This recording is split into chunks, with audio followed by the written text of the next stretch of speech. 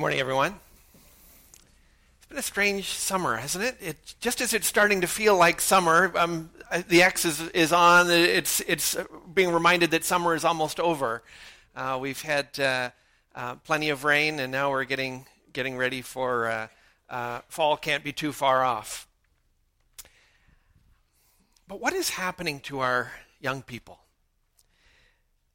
They disrespect their elders. They disobey their parents. They ignore the law. They riot in the streets, inflamed with wild notions. Their morals are decaying. What has become of them? It's a quote from Plato in the 4th century.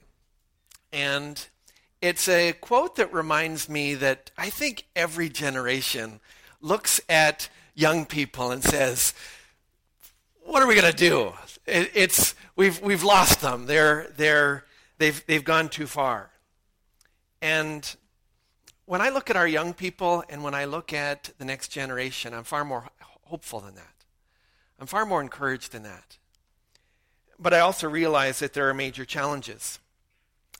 Earlier this month, Lauren Stussy wrote an article for the New York Post in which she declared, millennials are choosing pizza, push-ups, and video games over church. She states statistics that show that 28% of millennials are attending church.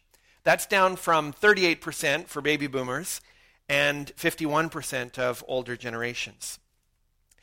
She interviews a number of people and tells their stories. One young woman says, fitness has allowed me to connect to my inner self more than sitting through a religious service.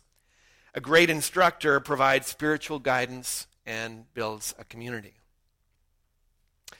In the summer, some of you may have noticed that Facebook founder Mark Zuckerberg said that social media is filling the void that has been left by organized religion. Stussy's article quotes a 27-year-old consultant who says her Facebook network now serves the purpose that up until 8 years ago, she was meeting through her church community. 22-year-old guy who was raised in the church left organized religion after high school, and now he says video games offer him the same solace that he enjoyed in church by connecting him digitally to a community of online players, and without the deep fear of going to hell. Unfortunately, the fact that you don't think about the deep fear of going to hell doesn't mean that it's not a reality and it's not something that you have to deal with, right? I think the next generation's challenges are all of our challenges. I think that they're something that we all need to take on and all need to take seriously. If you're a parent, you need to know what do you need to do to try and equip your child for some of these challenges. If you're a grandparent, you need to know what influence can you have? What is your part? Maybe if you're a Sunday school teacher or youth leader, you need to know what's your role? How can you make a difference? How can you help? And if you're part of that next generation, you need God's direction both for your own life as well as for the people that you're growing up around and those people that you care to call friends. Today's passage, I think, deals with those issues. I think it answers those kinds of questions. That if we haven't asked them already, chances are someday we will have to answer them. It shows us, I believe, how to reach the next generation when we find that the ground is shifting. It teaches how to encourage them to stay, how to ensure that they'll stray, and it points us to the God who is greater than all of our efforts. So if you have your Bibles, I encourage you to turn with me to 2 Timothy. We've been working our way through Paul's letter to Timothy, and I'm going to read from 2 Timothy chapter 2, and we're just going to read the entire passage from verse 14 down to 19, and then we'll break it down into some of the details. So 2 Timothy chapter 2, verses 14 to 19. Remind them of these things, and charge them before God not to quarrel about words, which does no good, but only ruins the hearers.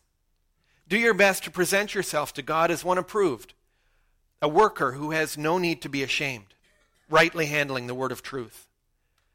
But avoid irreverent babble, for it'll lead people into more and more ungodliness, and their talk will spread like gangrene.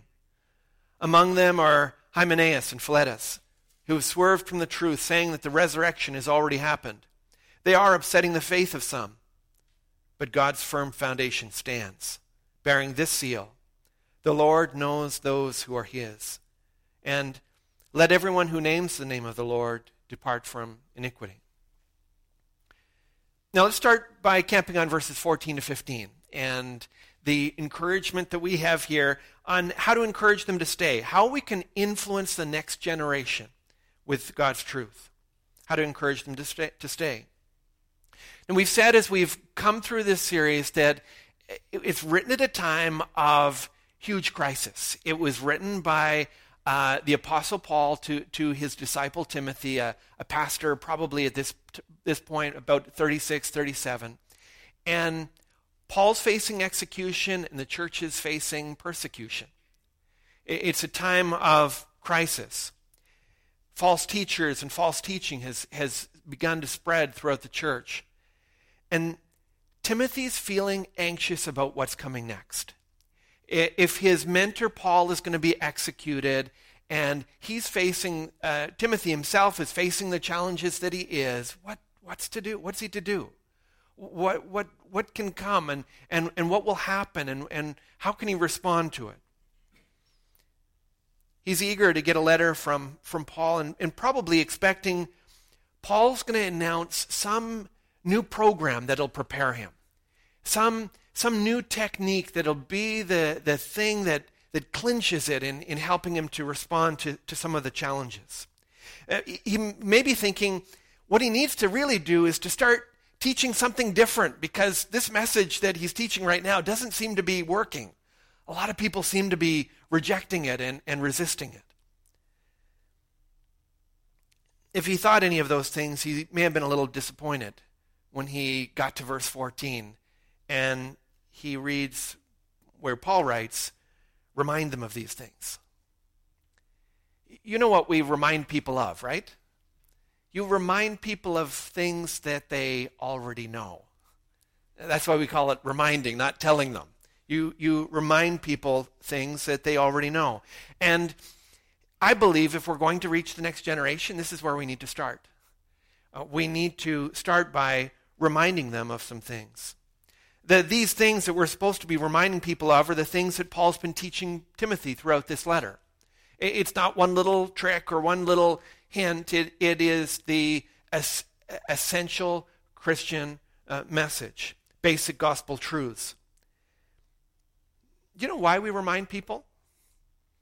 We remind people of things that they already know, but we remind them because they are prone to forget, right? I do this all the time. I ask Jennifer all the time, could you remind me of this? Because it's really important, but I know there's all kinds of things floating around in my mind. I'm going to forget it.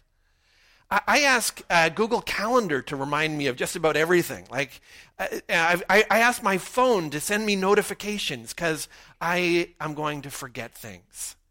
And that's what we need to remind the next generation of. I ask for all of these reminders, not because I don't know those things, but because I am prone to forget them. They're liable to get lost. Probably a child growing up in our church, by the time they reach adulthood, will have heard probably around 800 to 1,000 sermons and Bible studies, depending on the circumstances of the family. But they'll probably only remember what you remind them of. It's hard to keep 1,000 sermons straight in your mind, right? That's a lot of information. What they will retain is what you have reminded them of. What has become prominent out of that 1,000 messages. The Bible is also about 1,000 pages long. Nobody can remember all of that. Nobody can put 1,000 pages together in a neat little package in their mind. People don't remember 1,000 pages. And so they need to keep clear, what are the main things? What's the heart? What's the center? And we need to first figure that out for ourselves and then keep reminding not only our own hearts, but we need to keep reminding the next generation of what's at the heart of this. What do you need to lay hold of? What can you not forget? You need to keep reminding them of that. Two children can grow up in the exact same church and draw vastly different conclusions about God and the Bible simply because their families have reminded them about different things. One family can remind their child to be good, to do good. They can remind their child that God's watching them. They can remind their child that God will get them. And they can probably quote Bible verses for all of those things. And the child will develop a vision of God and the Christian life based on what their family reminded them about. Another family can remind their child about the goodness of God, the glory of God, the holiness of God, the love of Jesus Christ, God's faithfulness in our lives. Can remind the child about the free invitation of the gospel and about the life that accompanies true repentance and true faith. Those two children can attend the same church, can listen to those same 1,000 sermons, and because the families have reminded them about different things, actually growing up in the same church, those two children can develop different religions. Completely different ways of seeing the world, seeing God, seeing the scriptures. We need to keep the center straight and remind the next generation what it is. That's what I think Paul's talking about in verse 15 when he urges Timothy to rightly handle the word of truth. We each shape the view of God's truth that we pass on to the next generation. We give them a vision of, out of all of that, this is where it's all pointing to. This is where it's all headed. Too often we skew that message. We can, though, keep the word straight by reading it, by showing the next generation that it's precious enough to make time for. We keep the word straight when we do what the scriptures say, when we respond to God's word and treat it as the word of God in our own lives, the word of God for ourselves. And we keep the word straight when we focus on what the word focuses on. And the scriptures teach that the word is focused on the person of Jesus Christ, the good news that he came to accomplish, and the life that he calls us to live. Now, reminding is important, and if any of you have experienced somebody reminding you of something, you know that repetition is important. You know that timing is important, but there's some repetition involved. But repetition isn't the same as nagging, right? Reminding and nagging are two vastly different things, right? Nagging is when we become the broken record. Nagging is when you become the leaky faucet. Nagging is when you are told something over and over again and you don't really want to hear it. Nagging is when we're not really listening, we are just giving a monologue. Nagging is like taking a slotted screwdriver to a Phillips screw head, and we can see that we're stripping the screw, but we just kept pressing harder, right? That's nagging. I think reminding is different than that.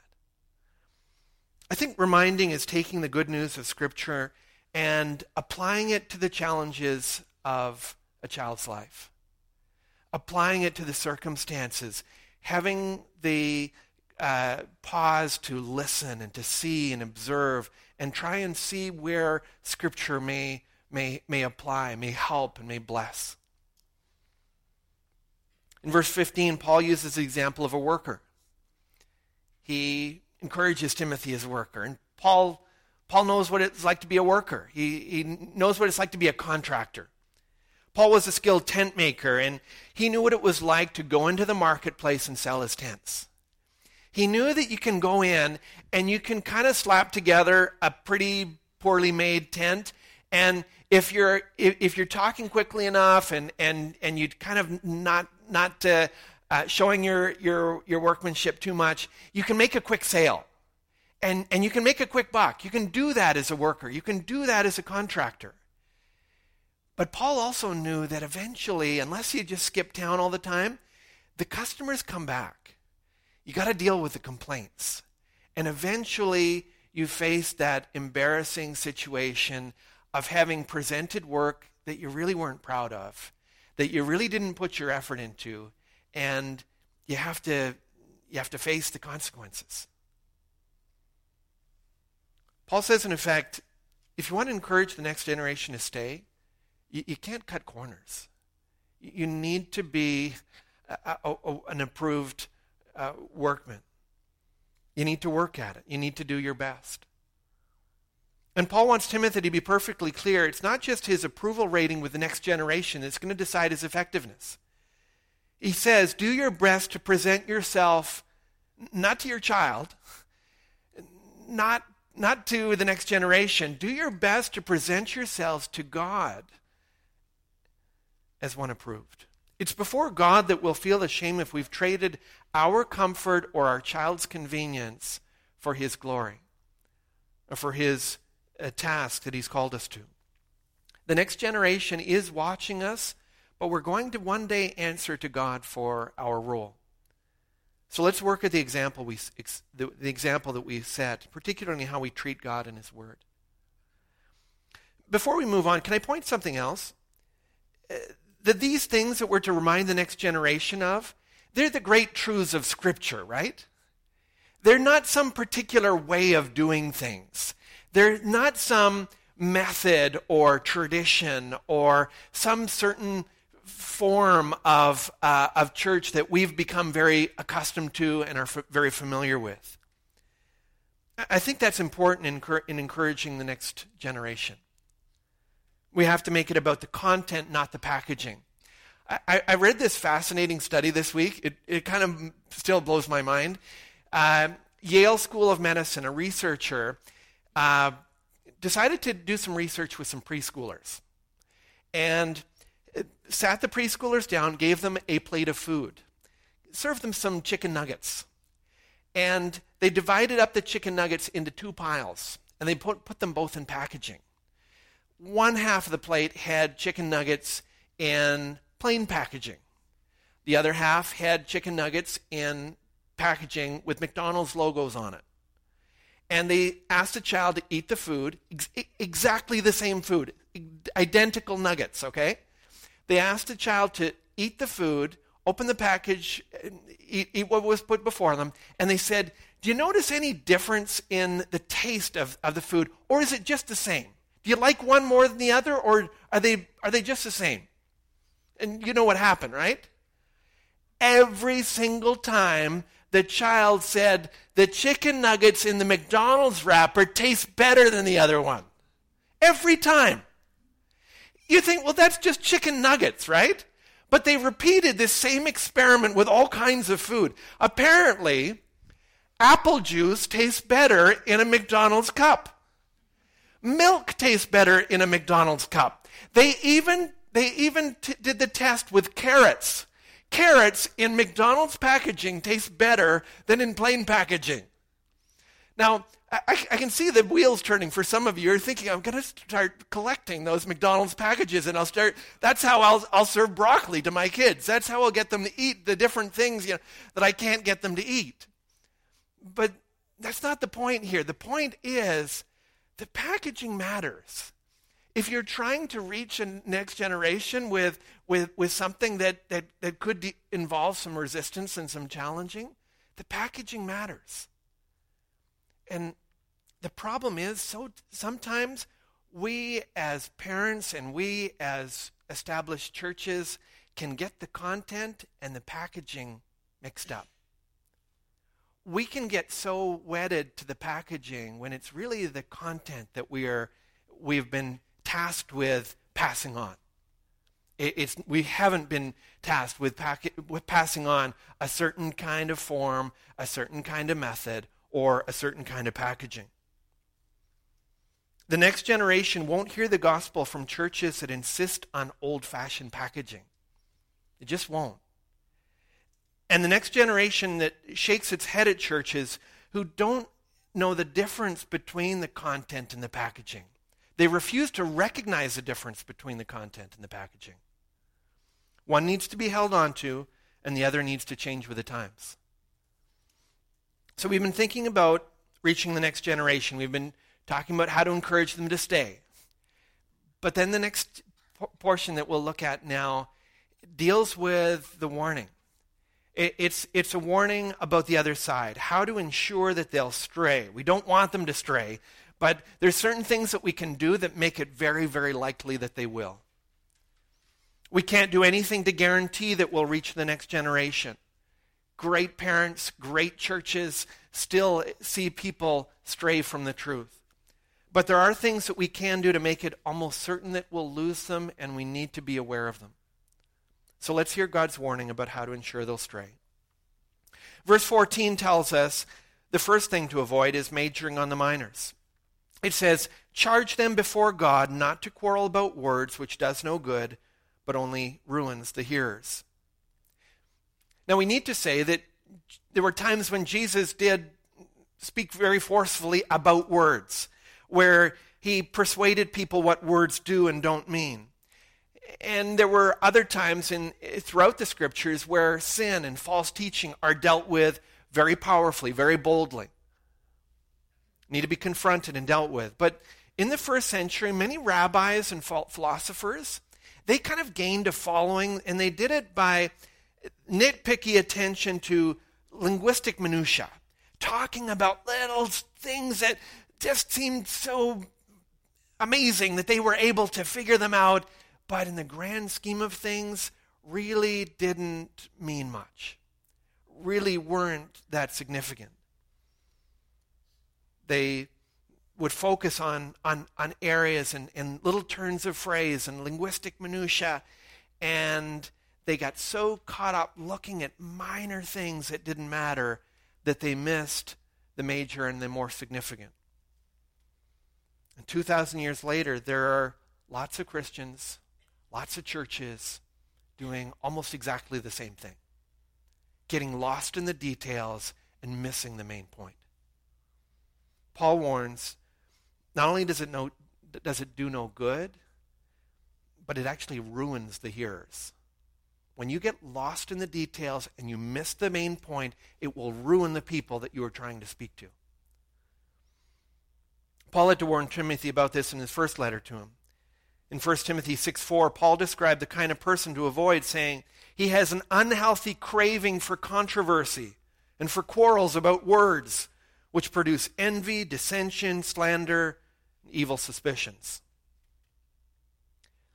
When Christians argue about things that don't matter, and don't get me wrong, there's a lot of things that do matter that we need to talk about more than we do, frankly. But when Christians argue about things that don't matter, sin abounds. The consequence is not just that we wasted a couple of hours talking about things that don't matter. The inevitable consequence is that sin breeds in an atmosphere like that. Sin abounds because while we're arguing about the minutiae, we're ignoring the far more important things that we're supposed to be reminding the next generation about.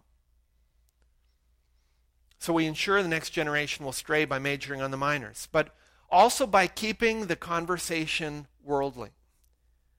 Verse 16 says, avoid irreverent babble. That's a great phrase, isn't it? Avoid irreverent babble, for it will lead people into more and more ungodliness. Again, see the connection here between the speech and between the behavior that will follow. The words that we use affect people. Irreverent babble is Paul's way of talking about conversation that's just void of God's truth. It's filling the air without filling it with substance. It includes popular thinking, words without weight, ideas that are plain wrong. It includes the false teaching that many in Paul and Timothy's day were being susceptible to. We need to be very careful about what we believe. That's why we correctly handle the word of truth. Get it right, and then fill your conversation with what is right. Fill your conversation with words that matter, with words that have weight and substance to them. Because our words will influence how the next generation behaves, what they do. Our words have the power to make sin abound, to make righteousness flourish. When we start repeating the false values of our world and the beliefs of false teacher, it actually leads people into sin. And according to verse 17, it's infectious. In colorful language, Paul says, their talk will spread like gangrene. And I don't know about you, maybe like you never hear this word. For some reason, I grew up, my dad was always warning me about gangrene. I've never met someone who's suffered from gangrene. I don't know where this is at today, but my father was all, you do that, you're gonna have to deal with gangrene. I was like, wow, like gangrene, really? But he was always warning me about it. And so when I read a passage, their talk will spread like gangrene, that's a powerful image for me. I have very vivid memories, right? Paul uses the image to warn that false teaching is both dangerous, but it's also repulsive. Gangrene isn't a pleasant thing. And it's also infectious. It spreads. There were a couple of people in Ephesus who were particularly causing trouble. Hymenaeus and Philetus had already been dismissed from the church. Paul had dealt with them, but they continued to persuade people. Verse 18 tells us that they were saying the resurrection has already happened, that there's nothing to wait for, that not only has Christ been raised from the dead, but we've all been raised from the dead. The resurrection's already happened. They said that because the idea that people would physically rise from the dead after they had died, that was to the Greek ear craziness. That was just unpopular. It was just unappealing to Greek thought.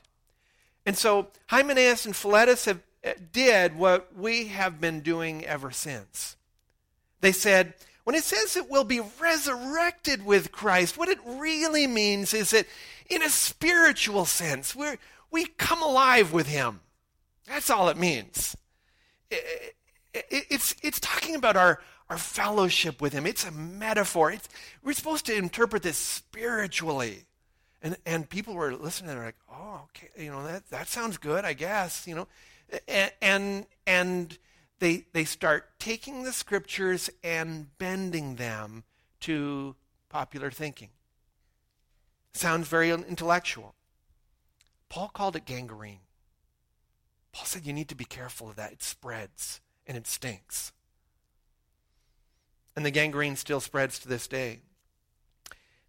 New Testament scholar John Dominic Crossan states his view like this. He said, Emmaus never happened. Emmaus always happens. Now, Emmaus was this event where Jesus appears to the disciples on the road to Emmaus. And like he's died on the cross and he's come back to life physically and he's appearing to them, speaking to them, breaks bread with them, and they realize this is the Lord. He's alive. He's been physically resurrected. John Dominic Crossan said, that didn't really happen. It always happens. That part was just a legend, but it's really communicating a deeper truth that Jesus always appears to us on the road to Emmaus. Jesus always spiritually is with us. He's beside us. He comes to us when we break bread. And it sounds so spiritual, sounds so deep, and people lap it up.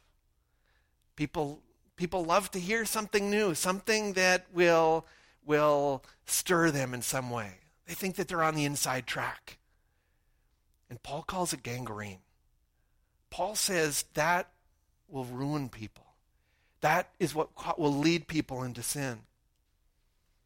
That gangrene still spreads every time we bend God's word to mean things that it never meant. When we bend God's word to culture, and when we try to make it fit and say things that it never said. Lee Strobel compares that kind of approach to God's word to a father who's giving a curfew to his teenage daughter. It's a weeknight, and the daughter and her boyfriend are going out on a date, and The father says to her, "You must be home before 11." Seems pretty reasonable, generous maybe. But it gets to be 10:45 p.m. and the two of them are still having a great time. They're enjoying themselves.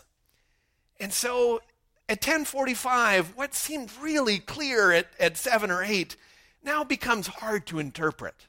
It's a little difficult to get their head around. And so they begin to ask themselves, what did he really mean when he said, "You must be home before 11"? Did he literally mean us? Or was he speaking about humanity in a general sense? Was he just making the observation that generally people are in their homes by 11 p.m.? Is that what he meant? Can't really be sure. He wasn't really very clear, was he? And what did he mean by "you must be home before 11"? Like, would a loving father be so adamant and inflexible?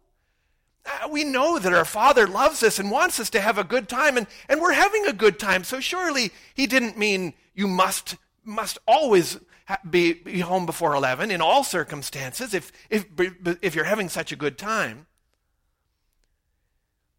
And what did he mean by "you must be home before 11"?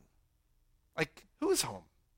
Could be your home, could be my home, and it could be speaking metaphorically. You know, the phrase, "home is where the heart is." This is where my heart is, and I'm having such a good time, I feel like I'm at home. And what did he really mean when he said "you must be home before 11"? Like, did he mean that in an exact literal sense? Was it at 11 p.m. or 11 a.m.? When you really think about it, we're always before 11, like some 11. The 11s just keep coming around and around. You're always before 11. How can we be expected to follow his words when he just wasn't very clear? He wasn't very exact, wasn't very specific. Religion professors in major universities make six-figure incomes helping people to dissect the Bible this way. Right? This passes for scholarly biblical interpretation in many places today. And the Bible says that it's gangrene. It sounds very academic and very spiritual, very philosophical, but it's still gangrene. And we need to avoid the thinking in our own heart when we justify the things that we tune God out from. And we need to immunize our children and the next generation about this way of thinking, about how we treat God and his word. God wants us to live a life of impact. He wants us to reach the next generation. And so he started by encouraging us how to encourage them to stay. He then moved to warning us how to ensure that they'll stray. But he ends by encouraging us that at the end of the day, it's not all up to us. It's bigger than us. In verse 19, he points to the God who's greater than all of our efforts. I think that Timothy felt like many of us do in our generation. There's incredible change. There are incredible developments that we need to respond to. There's so much opposition to Christianity and to biblical values, and we wonder, like, where is it all headed, and how do we deal with it, and like, are we up to the task, and am I doing enough? The ground is shifting so quickly in moral and spiritual values, we worry what'll survive. And verse 9 declares almost defiantly, God's firm foundation stands, bearing the seal. He reminds us that it's God's foundation, and he's up for the task of protecting it.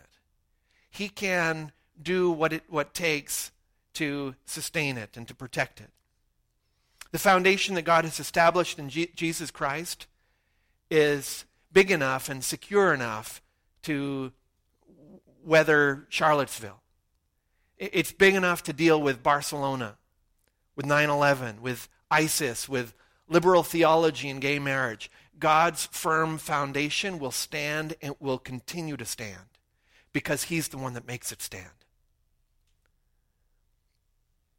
God's greater than the world's attacks, and he's greater than all of our efforts. And so at the end of the day, it isn't all resting on our puny shoulders. God's greater. It's not all about our performance. He can take care of himself.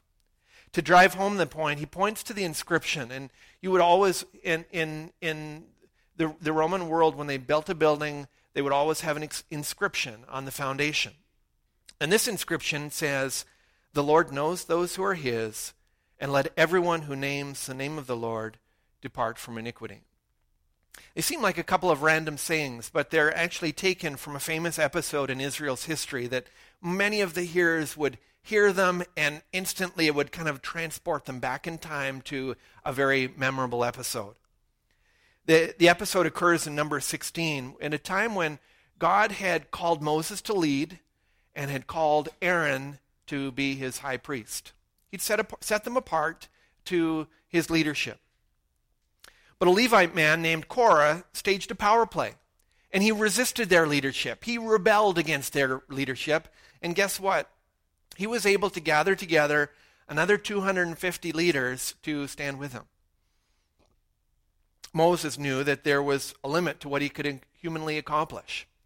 How are you going to talk down 250 people?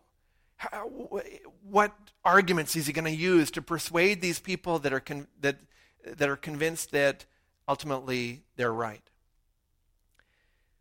Moses believed in a God who's greater than human effort. He believed that God can do what he couldn't do, and it gave him incredible hope as a leader. So he responded and said to them, "Well, you think this, I think that. Ultimately, God knows.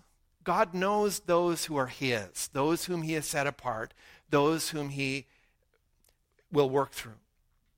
He believed in a God greater than human effort. And so he invited Korah and his followers, if you want to take on this job, show up with your censers. Show up with, they would bring their little containers to burn incense to the Lord. Maybe it's you. Maybe God's going to choose all of you. I think that you're kind of rebelling against his commands, but you just show up, and tomorrow Aaron will be here with his censer, and the 250 of you show up with your censers, and we'll see what happens. He trusted that God could do something that he couldn't.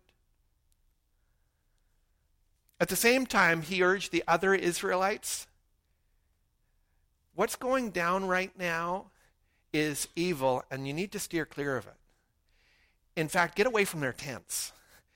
Keep your distance from these people, because if God acts in the way that I'm convinced that he will, you don't want to be there, and you don't want to be near them when it goes down. Well, God did respond. The next morning, he responded in power. He responded with fire, and the people that had stood up to oppose both God and Moses and Aaron were consumed by his judgment. God did what Moses couldn't do. And Paul wanted Timothy to know, to have firmly fixed in his mind, that ultimately Timothy had a part, but it didn't all rest on his shoulders. Ultimately, God could take care of himself. Ultimately, God would do what it takes to establish his foundation and to continue to secure it. God's greater than all of your efforts as a parent. God's greater than your efforts as a grandparent, as a Sunday school teacher, as a youth leader, of all of the different roles. God's greater than my efforts as a pastor. And some of you are thinking, I'm glad, because if it was up to him, then we'd be in trouble, right? God's greater than all of our efforts. And we can find courage and help in that. He calls us to a task. He calls us to play a part. He leads us and he shows us what it is. But at the end of the day, he reminds us that he's the one that's in control. He's the greater one under whom we can find our strength and our wisdom and our help. We can trust him. So let's go to him now in prayer.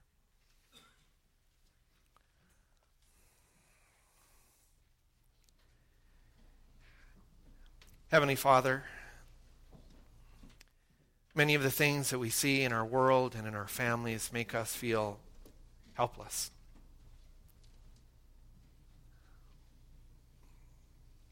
we feel that things are beyond us and they're beyond our control. And so we praise you that you are greater than our effort. We praise you that it's not all up to us. We praise you that you are the God who can be trusted. You're worthy of our trust. And you're the one who is constant amidst all the change. You're unchanging. You're the faithful one. And so we can rest in you. We can find refuge from all of the changes that seem to continue to swirl around us. But Father, we want to do our part in encouraging the next generation. So give us help. We don't have it all figured out. But help us to do our part in reminding them of the things that are truly important. Help us to keep our eyes on Jesus Christ and keep pointing them to the gospel. Father, help us not to major in the minors. Help us not to be those people that argue about things that don't matter. Help us to take up the task of reminding without becoming the people that are nagging. Fill our words with your word. Fill our conversations with substance, with weight, with glory. And Father, have mercy on our children. Have mercy on our grandchildren and this generation that we believe is precious in your sight. For we ask you in the powerful name of Jesus Christ. Amen.